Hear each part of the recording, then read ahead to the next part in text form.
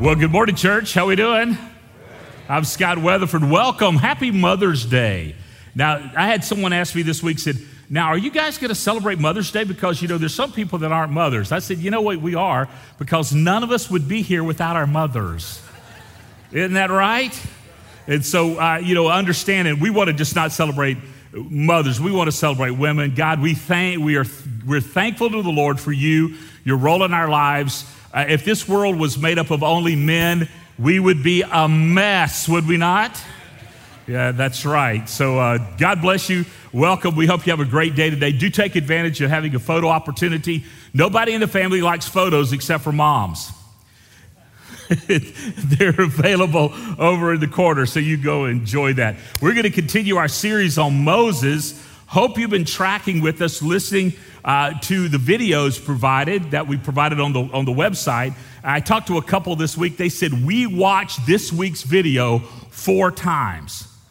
And I said, was it that boring at your house this week? What was up with that? And he said to me, my wife and I are going through something and we really needed to hear from God, and the things you had to say were so powerful to us. And I said, I didn't mean to be. But sometimes God uses the ill-equipped and ignorant to speak his word, right? You guys witness that most every week. And it's just amazing to me how we provided these things, that God is ahead of you. He is making a way for you. And that's really what we're going to talk about today. If our lives are going to be marked by the rescue of God, so we turn into rescuers, we have to embrace the fact that God is making a way. Several years ago, Tara and I were going through a really difficult season. And in that season, just crying out to God, saying, God, what do you want from us? What do you want to, why is this happening? And of course, we could pull the threads of that and discover, bad decisions, and we could discover needless risk, and we could also discover the hand of God in all of that. A.W. Tozer said this. I want you to write this down. Go ahead and get your notes out. You're going to have to write a bunch of stuff down today. Dan kept it short because he knew I had a long talk. Right, Dan? Yeah, thank you, Dan. A.W. Tozer said this: a man rightly related to God, and we could say a man or a woman, rightly related to God, cannot make a wrong decision. Now, some of y'all just went, what? How do you know you're rightly related to God? It's not based on your behavior. It's based on God's faithfulness. You see, God has given you his imputed righteousness. God has literally taken his clothing of righteousness and he's put it on you. You have God's righteousness through Jesus Christ. When you trusted Jesus, you have the righteousness of God. Therefore, you are rightly related. And God causes all things to work together for good for those who love him and are called according to his purposes. So a person rightly related to God cannot make a wrong decision. Now, some of you have made decisions that have caused pain and consequences, right? But God's even working through that. During that season, God gave me something in my heart. And he whispered this to me. He said, Scott, the only way through this is through this. And I am with you. Now, that doesn't sound very profound unless you're in the middle of it. The only way through this is through this. Have you ever started into something and decided to crawfish out of it, back out of it, and it just didn't work? The way back closed off? But God says, I am with you. I am with you. Now, the situation didn't resolve as I had prayed and given God advice about how it should resolve. Do y'all ever do that? I guess I'm the only one. Bunch of liars. Okay. In fact, the situation led to an opportunity that I never ever saw coming and a blessing that I could never imagine. And I've watched this happen a few times in my life as I pursued this, and God says, no, this looks like this, but it's really this. And what he's doing, he's shaping my life that I might look like Christ. So he's using all these things. During that time, God gave me a promise. He whispered that promise. The only way through this is through this. And I'm with you. Then he showed me this out of Psalm 77:19. Let me read it for you. In fact, it's going to be on the screen. Your road led through the sea, your pathway through mighty waters, a pathway no one knew was there. A pathway no one knew was there. What God gave me was a promise of deliverance, a pathway. God will make a way. Now, I don't know what you're going through or what situation you find yourself in today, but I want to say this with confidence, and I want to give this to you confidently, that God is making a way for you, that your way has found your way into this room or online to be a part of what God is teaching us today, but God is busy making a pathway for you, a way that you did not even know existed. Now, is that encouraging? Okay, thank you. That's amazing. Wow. You know, I joke about this service. Y'all are the sleepy few. And the next gathering is the crazy ones. They talk to me. So y'all need talk a little bit more, but don't be crazy, okay? Y'all got that? And so enjoy what God is saying to you. And he's got this path for you. Here in Exodus, God is delivering his people. And we're going to cover a big portion of Scripture today. And I'm not going to go through all of it, so we're not going to be here all day, but I'm going to cover a big portion. God is delivering his people. Moses is looking for God to make a way. Now, God told him what he was going to do, but Moses' biggest problem is the same problem we have. You know what that is? We don't listen and we forget. Isn't that right?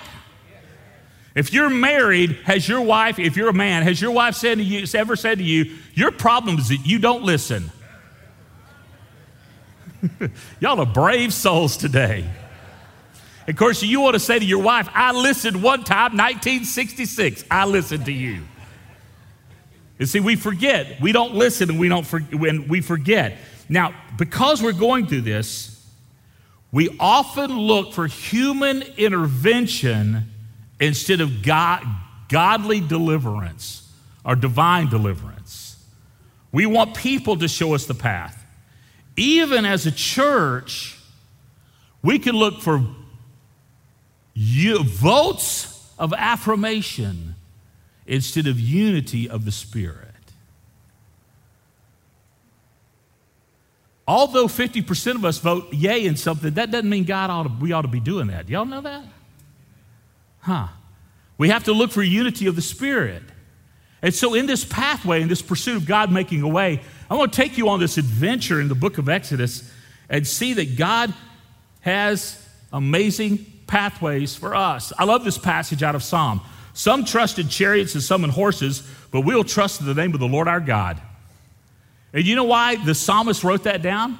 Because every ancient society was impressed by their army. Israel was impressed by their God.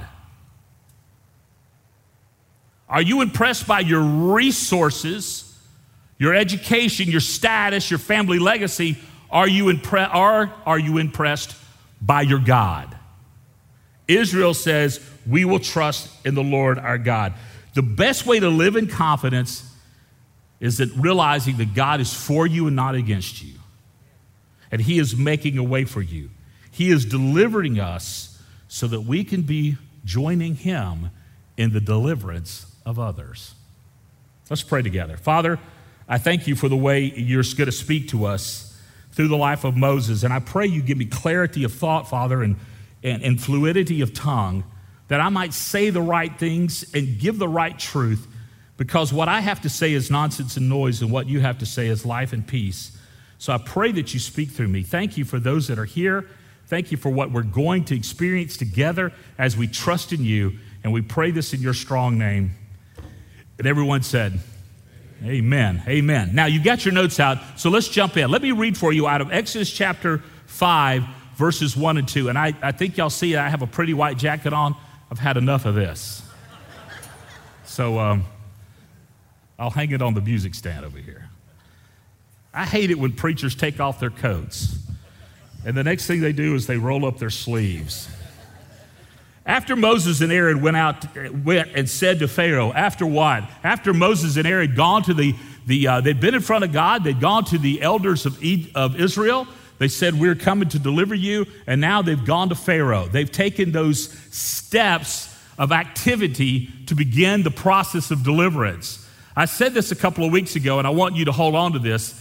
It's the start that stops most of us. We have good intentions, but those good intentions are usually sacrificed on the altar of laziness. We want to do something, but we just don't do it. We want to be something, but we just don't get moving in that direction. It's the start that stops all of us. And here's the first thing I want you to hold on to. Your expectations will deceive you. You know the number one cause of stress is unmet expectations. Some of you look at your spouse and you go, amen to that. Unmet expectations. Let me read for you. Well, let me just say this. Moses stood before God and got his orders.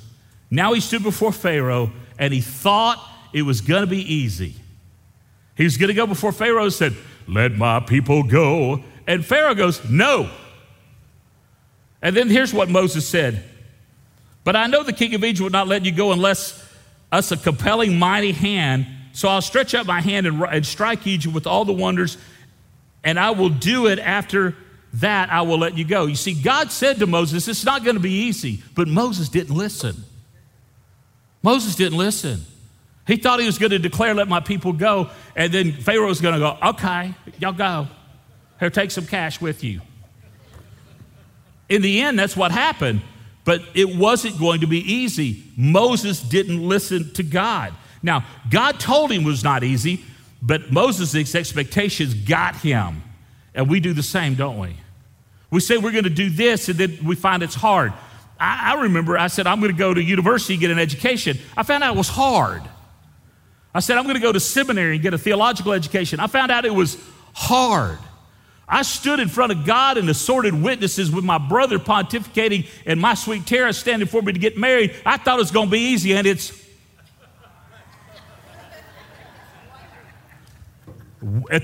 wonderful. That's right. Thank you, Trish. I needed that answer. Thank you. It's hard. Being married is hard.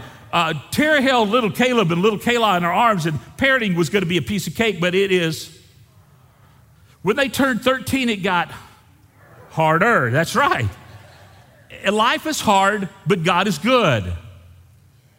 And our expectations of easiness just will bash us. This is what Moses said. Then Moses turned to the Lord and said, oh Lord, why have you done this evil to these people? Why did you ever send me? For since I came to Pharaoh to speak your name, he has done evil to his people. Now you've not delivered your people at all. Dadgummit, God, what's up? It was hard. God even told Moses that he wouldn't know it was his will until he was back at this mountain worshiping with his people. But Moses forgot. He forgot. But Moses said to God, who am I that I should go to Pharaoh and bring the children of Israel out? And he said, but I will be with you. And this shall be a sign for you that I've sent you. When you brought the people out of Egypt, you shall serve God on this mountain. You got to tell me this, that Moses was going to go to Egypt. He was going to stand before Pharaoh. He was going to say, let my people go. And then Pharaoh was going to deliver him with a mighty hand and all those plagues and all those things. And he really wasn't absolutely sure it was God until he was back at Mount Sinai with all these people worshiping. You mean to tell me that that's what God said to Moses? Yes. Yes. Yes. How will you know that you fulfill the purposes of God in your lifetime? When you stand before the Lord and he says, well done, good and faithful servant, enter into your rest, you will not know until God is done. And I want to say this to you. I want you to hold on to this to you. You will not know the scope of your legacy until the books of eternity are closed. I was thinking about this morning. I said to you that 100 years from now, no one will even know that I existed. But will they know Jesus' love because I existed? I want to tell you something. It won't take 100 years. It takes about 12. Let me tell you why. Because I saw a post on Facebook that said, who was the founding pastor of Parkway Church? They didn't know. It was me. I've been gone for 12 years. They already forgot. It just doesn't take that long. But it's not about you. It's not about me. It's about the Lord. It's about the life we live for the Lord. And the Lord said, Moses, you're not going to know it's me until you're back here worshiping me. Wow. Andy Stanley said this, and I love this. He said, in the most assured movement of God, you could only have about 80% assurance. And that's where faith comes in. That's when acknowledging God comes in. And God makes a pathway through the sea, a pathway no one knew was there. Unmet expectations in our life are the greatest cause of stress. We expect God to perform in a certain way, and when he doesn't, we're disappointed. We do the same thing in all of our relationships. We expect our wives and our children, our husbands, to perform in a certain way, and they don't, and we're what?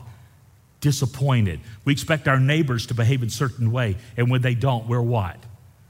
Disappointed. We expect our pastor to let us out after an hour, and we're not surprised. No, disappointed. And so we become these expectation things that ruin us. Even when Moses and Aaron asked to be let go for 3 days, they even got that wrong. They messed that up because they didn't listen and they forgot. Now, let me just kind of unpack this for you. This is kind of amazing to me. I read it this week and kind of tried to deliver it to Tara, and I think I delivered it to her. I'm going to try to deliver it to you. Let me read this passage out of Exodus 5. Afterwards, Moses and Aaron went to Pharaoh, and they said, "Thus saith the Lord, the God of Israel, let my people go, that they may hold a feast to me in the wilderness." But Pharaoh said, "Who is the Lord that I should obey his voice and let Israel go? I do not know the Lord, and moreover, I will not let Israel go." And then they said, "The God of Hebrews has met with us. Please let us go 3 days' journey into the wilderness that we may sacrifice to the Lord our God, lest he fall upon us with pestilence or the sword." God didn't say he was going to fall on with pestilence and the sword. God didn't say go into the desert to sacrifice. God said go into the desert and have a festival, a feast with me. Jesus says, come have dinner. And they thought, we're going to go have church. They were going to have dinner. You see, God's inviting you into relationship with him. And we get confused. Like Moses and Aaron, we start saying, well, if we don't do this, God's going to fall on us with pestilence and sword. God's going, no, I'm not. I'm fried a chicken and I'm inviting you to come eat. But we are broken. And our sins have separated us from God. So this is what God did. God provided the sacrifice for us in Jesus Christ. We don't have to sacrifice to God because sacrifice has been done. What we have to do is go feast with him. Get in his presence, have a relationship with him, have a communion with him, a community of him, and be with him. And you know, the 3 days in the desert, let me tell you what Moses was saying as he wrote this down. He's saying that there's a foreshadowing here. 3 days in the grave, 3 days in the desert, sacrifice of Jesus, the festival of God, the feast of God. All of this is tied up in the great mystery of salvation. And God's saying to you and me today, you cannot be made right with me unless I make you right with me. And so I'm going to make you right with me so you can come have supper with me. Wow. And Pharaoh says, I don't know God. And Moses should have kicked the dirt and said, you going to? Waha, pilgrim. And this is the conversation that God was doing. But what God was doing was multi-layered. Let me tell you what he was doing. He was strengthening Moses and Aaron's faith. He was strengthening the faith of the Hebrew children. And he was displaying his power to the Egyptians. And he was putting Pharaoh in his place. And even more than that, because God is God, then we adjust to him. He does not adjust to us. And when he decides to deliver, it's his pathway he chooses. We don't need a sacrifice. We need salvation. And when we adjust to God and give him our lives, then he gives us the desire of our heart. God will meet you and exceed your expectations when you trust in him. I read this whole psalm this morning, but I'll read a portion of it to you today, this morning. Delight yourself in the Lord, and he will give you the desire of your heart.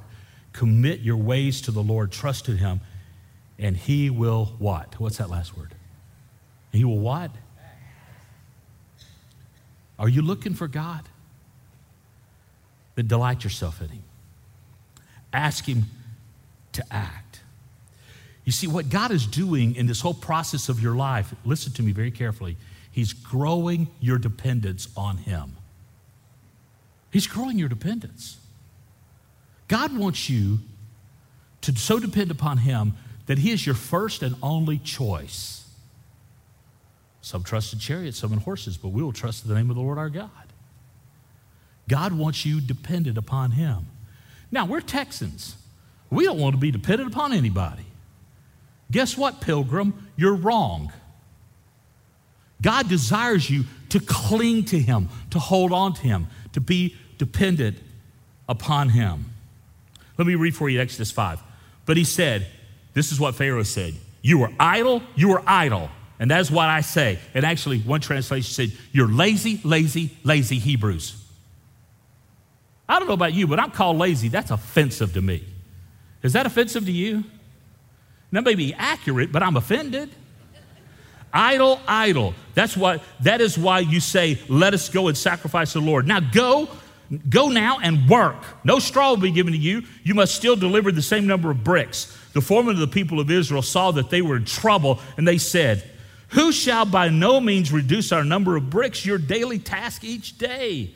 You see, dependence on God, and I read this today in another psalm, is forged in adversity. I wish it wasn't this case, but it is so. It's forged in adversity. Now, I wrote this down, and I'm throwing it up on the screen because I want you to see this quote. I believe it's on the screen. When you have no desire to live for the Lord, then Satan will leave you alone. Did you know that? But when you say, Jesus, I'm yours, all hell breaks out against you. Can I get a witness? It's true. And things go wrong. Let me give you a pattern of what Satan loves to do. Satan loves to do this. What he'll do first to give you adversity, he'll start giving you adversity in your own personal life, in your own mind. He'll make you start questioning and doubting God, his goodness, and his faithfulness. That's what he loves to do. He loves to make you doubt that God is really for you or God really loves you. You'll look at other people, you say, well, God loves them, but he doesn't love me. You know what that's called? A lie. And that's what Satan does. He lies. And if he can't get to you, he can't get to your heart, you know what he'll do then? He'll stir up the people closest to you. He'll stir up your spouse. And y'all will start nipping and arguing and fussing. Or he'll stir up your kids, and they're easy, especially when they're teenagers. They'll do something boneheaded and stupid. And it'll work it up. And you'll start questioning your parenting ability. You'll just go through this whole kind of torturous process. Then if he can't get to your kids, he can't get to your spouse, he can't get to your kids, he'll get to your extended family. Your mother-in-law will all of a sudden become a pain. Now, my mother-in-law would have to raise from the grave to be a pain. My mother and my mother-in-law both live with Jesus. But something will happen to your extended family. If he can't get to your extended family, he'll get to your neighbors. And if he can't get to your neighbors, he'll get to your church.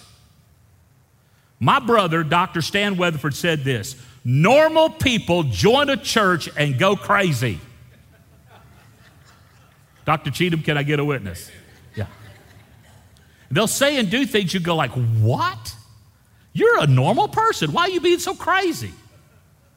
And that's what Satan does. Satan loves to stir up strife within the brotherhood and sisterhood.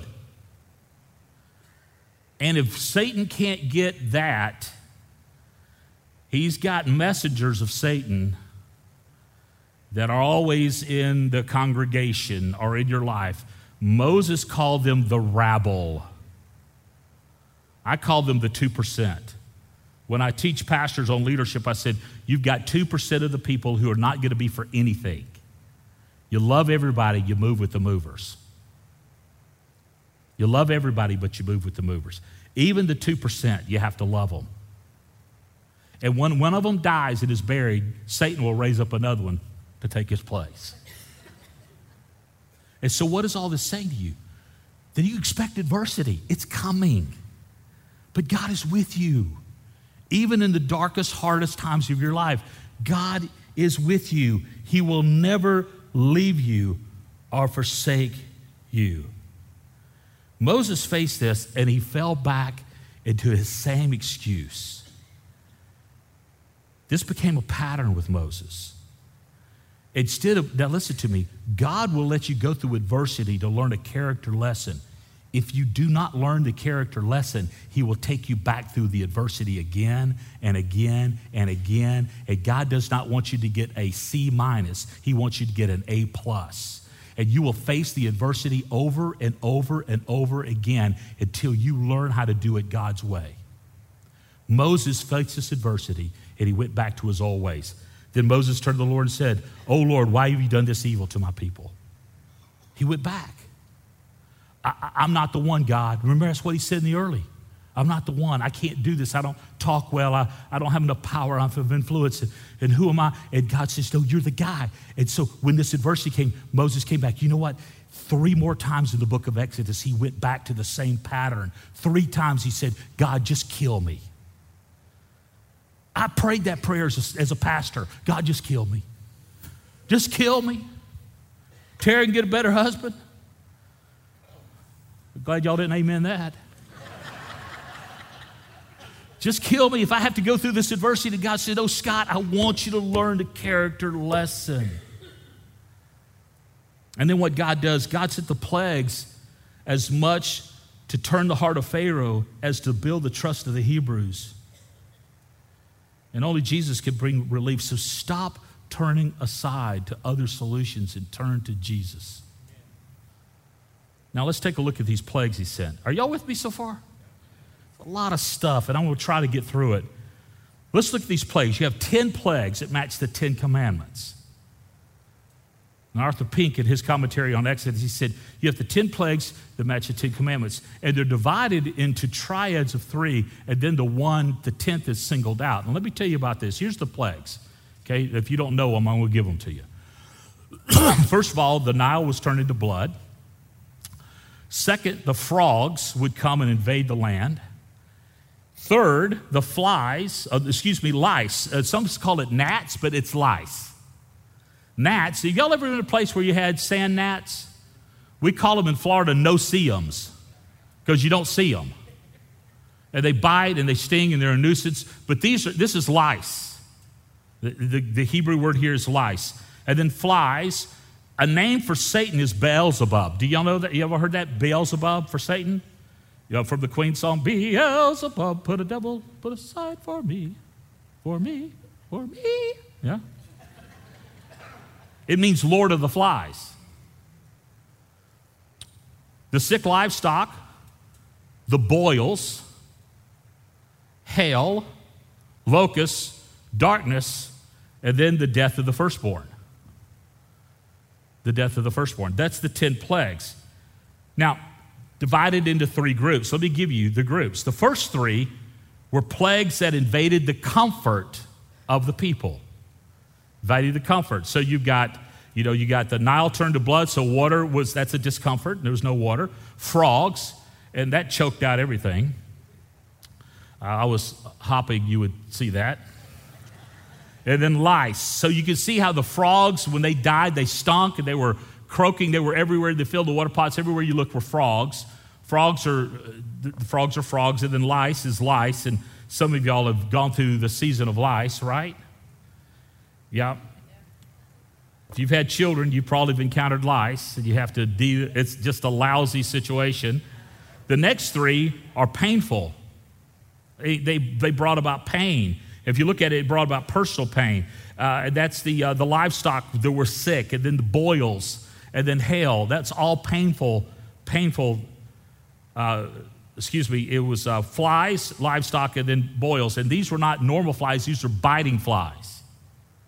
So they were painful. They were like dog flies. Have y'all ever experienced dog flies? Again, in Florida, in the September, October of the year, beautiful time of the year, great time to go to the beach, except for dog flies. And they'll come and bite you and torture you. It doesn't matter what you sprayed on you. They would land on you, wipe it off, and bite you. They're just nasty. And then the sick livestock, and then the boils. And then the last 3 were destructive. destructive. And that's hail, locust, and the darkness. And then the last one just breaks your heart. The last one was the covenant promise of Passover, when they lost their firstborn children. And what God was doing, now let me say this to you, this is kind of interesting. This is what the plague showed. They showed God's power over nature. It showed he was punishing Pharaoh. Am I going too fast? Y'all writing these down? God's power over nature. God's punishing Pharaoh. All of these plagues were staring in the face of Egypt's false gods. You see, the Egyptians had the god of the Nile. They had the god of the frogs, the god of the lice, the god of the flies, god of livestock, god of boils, the god of hail, god of locusts, god of darkness. They had all these gods. And God was saying, I'm showing you who's really God, not your false gods. And when you look at this, you go, wow, this is what God is doing. It was a warning to the other nations.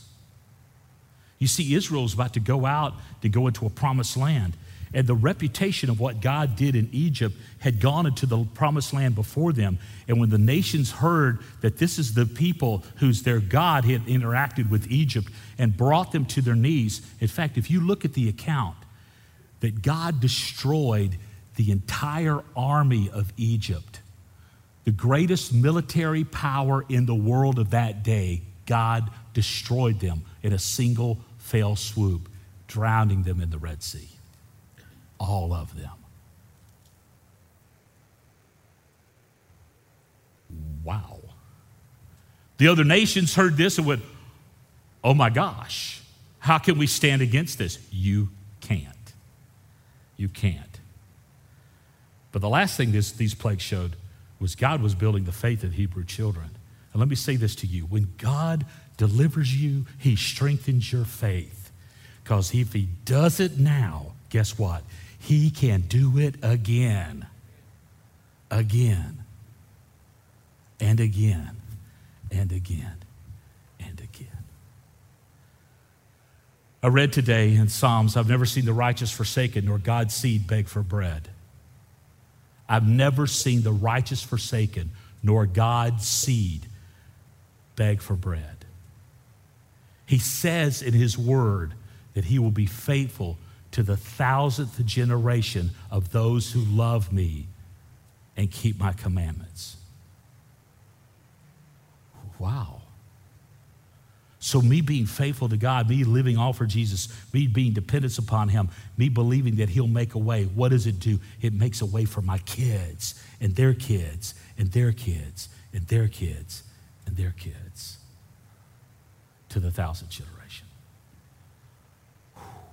God will deliver you. God, therefore say to the people of Israel, this is Exodus 6:6-8.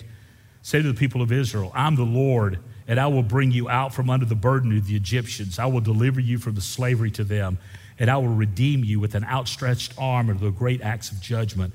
I will take you to be my people, and I will be your God.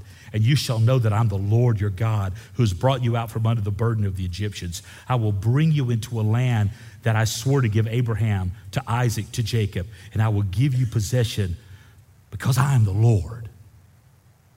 I am the Lord. Now look at these promises. These are for you. Listen to what he says to you. This is for you. I want you to write them down. He says, I will bring you out. In other words, blessed, beloved, I'm going to free you from your oppression. I'm going to free you from your oppression. I'm going to bring you out. He says, I'm going to redeem you. I'm going to buy you back from sin. I'm going to buy you back. I will claim you. I'll call you my own. When the Lord introduces me in heaven, he's going to say, this is Scott Weatherford. He belongs to me. He belongs to me. One of the great privileges I've had for the last 38 years is to turning to someone and said, this is Tara. She's my wife. And everybody, let's go. How did that happen? God's grace and mercy, all right? It's that joy, a miracle. Thank you, Larry.